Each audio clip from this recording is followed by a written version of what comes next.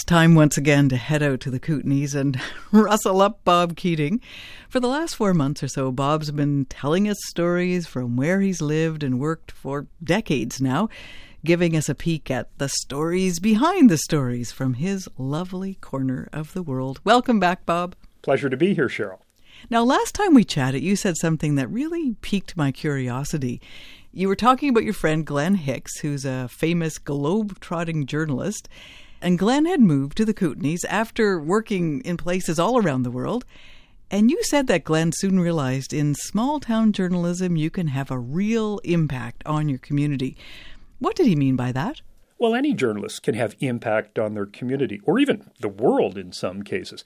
Remember, journalists have ended governments and even helped end wars, like Seymour Hersh, who broke both the My Lai massacre story in Vietnam, then the Abu Ghraib prison story in Iraq almost 4 decades later. Now that is impact. One journalist, in part, ending 2 wars in the same career.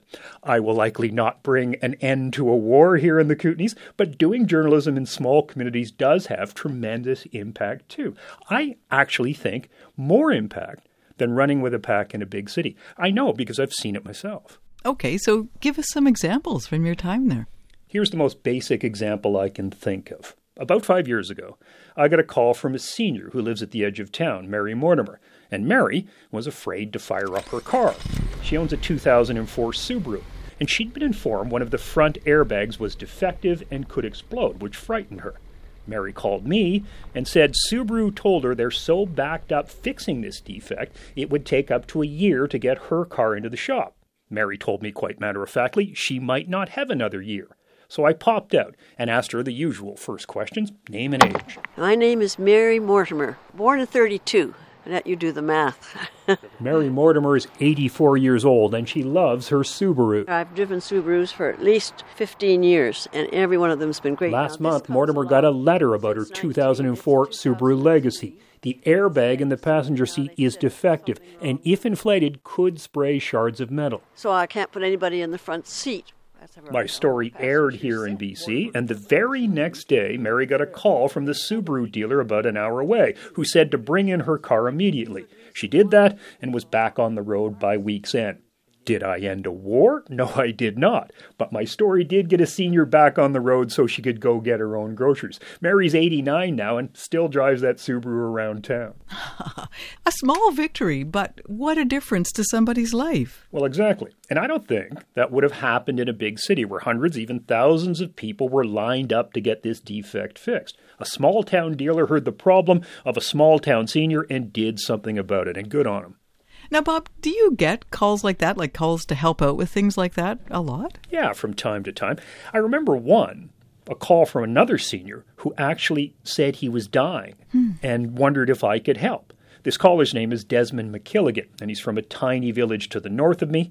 In the 1970s, he had a blood transfusion. Back then, Canada had a tainted blood supply, and Desmond got hepatitis C from that blood. And by the time he phoned me, his organs were starting to fail, and he was dying. So I went out to see him, and I did this story on him. I can lose my thought halfway through a sentence. 65-year-old Desmond McKilligan of Caslow got Hep C after receiving tainted blood 45 years ago. He has little doubt it's going to kill him. His latest liver biopsy says as much. And it was level 4 fibrosis, which means... And Cheryl, here's the thing about Desmond's condition. There was this brand new drug back then called Sovaldi, and it was an actual cure for Hep C. But it cost up to $100,000 for the full treatment cycle, and there was no way Desmond McKilligan could afford that. So he was dying of a disease that could be cured, but couldn't afford that cure. My story aired, and immediately a local doctor here heard it. The doctor happened to be doing trials on this new drug, and Desmond got in on one of those trials. Oh my goodness. So how did that all turn out? What happened to Desmond? He lived to watch his son grow and wrote me the nicest email I've ever received. It just said, "Thank you, Mr. Keating. You saved my life." I still get emotional just reading it, because doctors, nurses, paramedics, police officers, they save lives all the time. It doesn't happen to journalists all that often. And it does speak to the impact of doing this kind of work in a small community. Desmond actually popped by my office last month to say hello. He looks fabulous and says he feels better than he has in years. Oh, Bob, what a story. Yes, you can alter the course of lives in this job. And I think particularly in small-town journalism, where a lot of people know one another, and the subjects of stories aren't just names, they're friends and neighbors. Here's another example. I once got a frantic call from a mother whose schizophrenic son had been ordered out of town. This young man had taken to screaming at people on the street and making violent threats. So the provincial court where I live actually issued an order saying you must leave the city no later than noon Thursday. It was like high noon. He was being ordered out of town. His mother phoned me in tears, saying he had nowhere else to go, and this edict was condemning him to a life on the streets in Vancouver. A BC mother says the courts are pushing her mentally ill son onto the street. The 26-year-old Nelson man violated a probation order. Now a judge has ordered him out of his hometown. Bob Keating has that story. He was given the order by a court that he has to leave the town by Thursday at noon. On the steps of the Nelson courthouse, Annalie Arick blinks back tears. Now, after that story aired, the judge who issued that banishment order realized it was wrong and, to his great credit, arranged for another hearing immediately and reversed himself, scrapping the order. That, I think, would only happen in a small town or city where a judge reacted to local media and local outrage and arranged for court time to reverse a decision he regretted. And that's what I mean by having impact. It's immediate here and often pretty gratifying. I'm guessing, Bob, that it can work the other way as well. It can negatively affect people that you get to see on a regular basis. Yes, that is the flip side. I know of careers I've ended, all men in high positions. One a politician, one a senior government official, and one an industry leader. They all either quit or were fired because of my stories. I take no joy in that, but that too is part of this job. Doing probing investigative stories that shine a light on wrongdoing and have a negative effect. Once years ago, a really green politician was elected and I knew was in over his head. He happened to have an office down the hall from me when I had an office downtown. And so I bought an expensive bottle of scotch and took it down to him and said, I am going to do stories with you in them. Many of them will not be flattering. And when you're furious with me, I want you to take a shot of this scotch before phoning or coming down the hall. Or take 2 shots and don't phone at all. I told him it's never personal, it's my job, but it's going to affect you. And he understood that. Did he take the shots, Bob? Yeah. I don't know if he finished the bottle, but he was not elected to a second term. You see, it's a small community, and these stories do cut very close to the bone, and you do affect lives. The lives of people you then see in the supermarket or driving down the street in their Subaru or just down the hall from you. And sometimes even that effect is unintentional. Well, tell us more about that part. Okay, but to hear more about that, we have to meet the bear dude. And I'll tell you one of the funniest stories I've ever told. Funny unless you're the bear dude himself.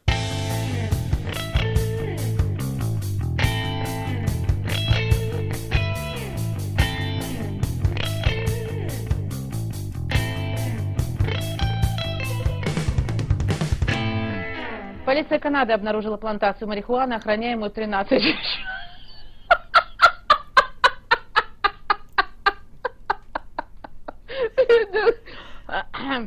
Полиция Канады обнаружила плантацию марихуаны, охраняемую 13 черными медведями, сообщает The Canadian Press. Помимо...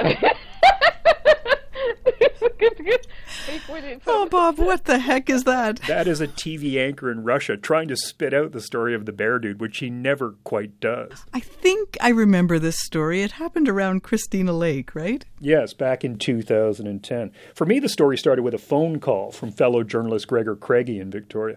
Gregor had spent time in the Kootenays and still had contacts here. And he told me he heard from one of those contacts that a marijuana grower high up in the mountains was using bears to guard an illegal grow-up. I said, sure, Gregor, I'll check that out. Now, if this was anyone but Gregor Craigie, I'm not sure I would have made that call, because bears guarding a grow-up, sure, yeah, that's happening. But Gregor is as solid a journalist as you'll ever find, so I phoned one of my RCMP contacts, and he said, yep, they busted a grower, and a herd of bears came out of the forest at this remote grow site. Then the cop asked me, do you want to see the pictures? Who could resist that? I couldn't, and I was at RCMP headquarters within 10 minutes. I couldn't quite believe the photos they showed me.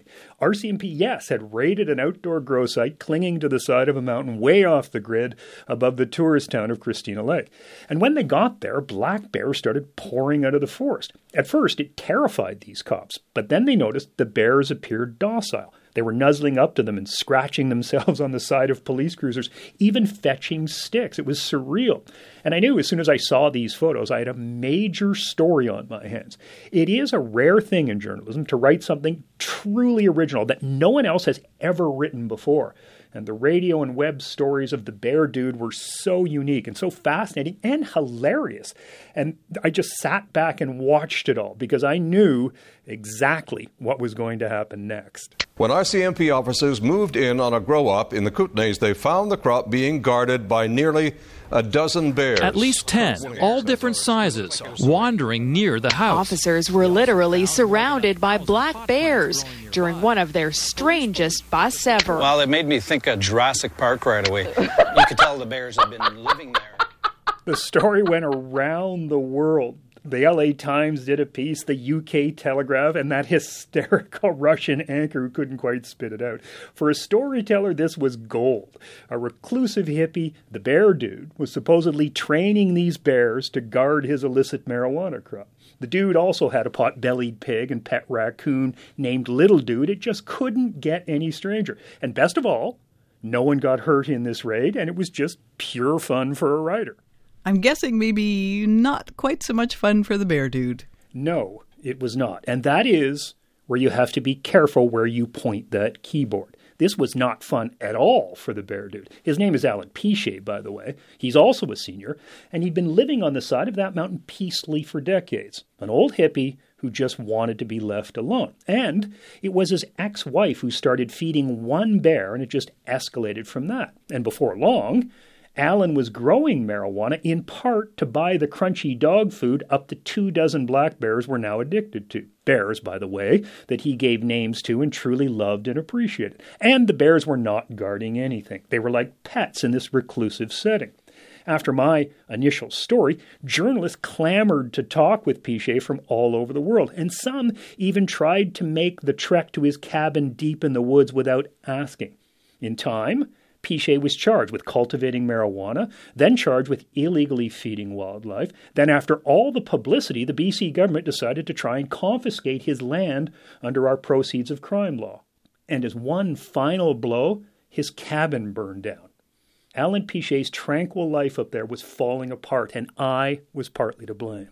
I see that, but he was breaking laws, Bob. Yeah, but you know what? There is a lot of weed grown in the hills where I live, or there was then. And if you had gone out and busted all the growers, you'd have to build a lot of prisons in the Kootenays. And no, you should not feed wildlife. But it's also not the type of crime you should have your life destroyed over. And remember, within a very short period of time, Alan Pichet lost his house, his livelihood, most of his savings, because all that money went to lawyers, and was about to lose his land. And I played a role in that. It, too, was small-town journalism, but it went big, then spiraled out of control for Alan Pichet. So what happened to him, Bob? Well, I wanted to find out.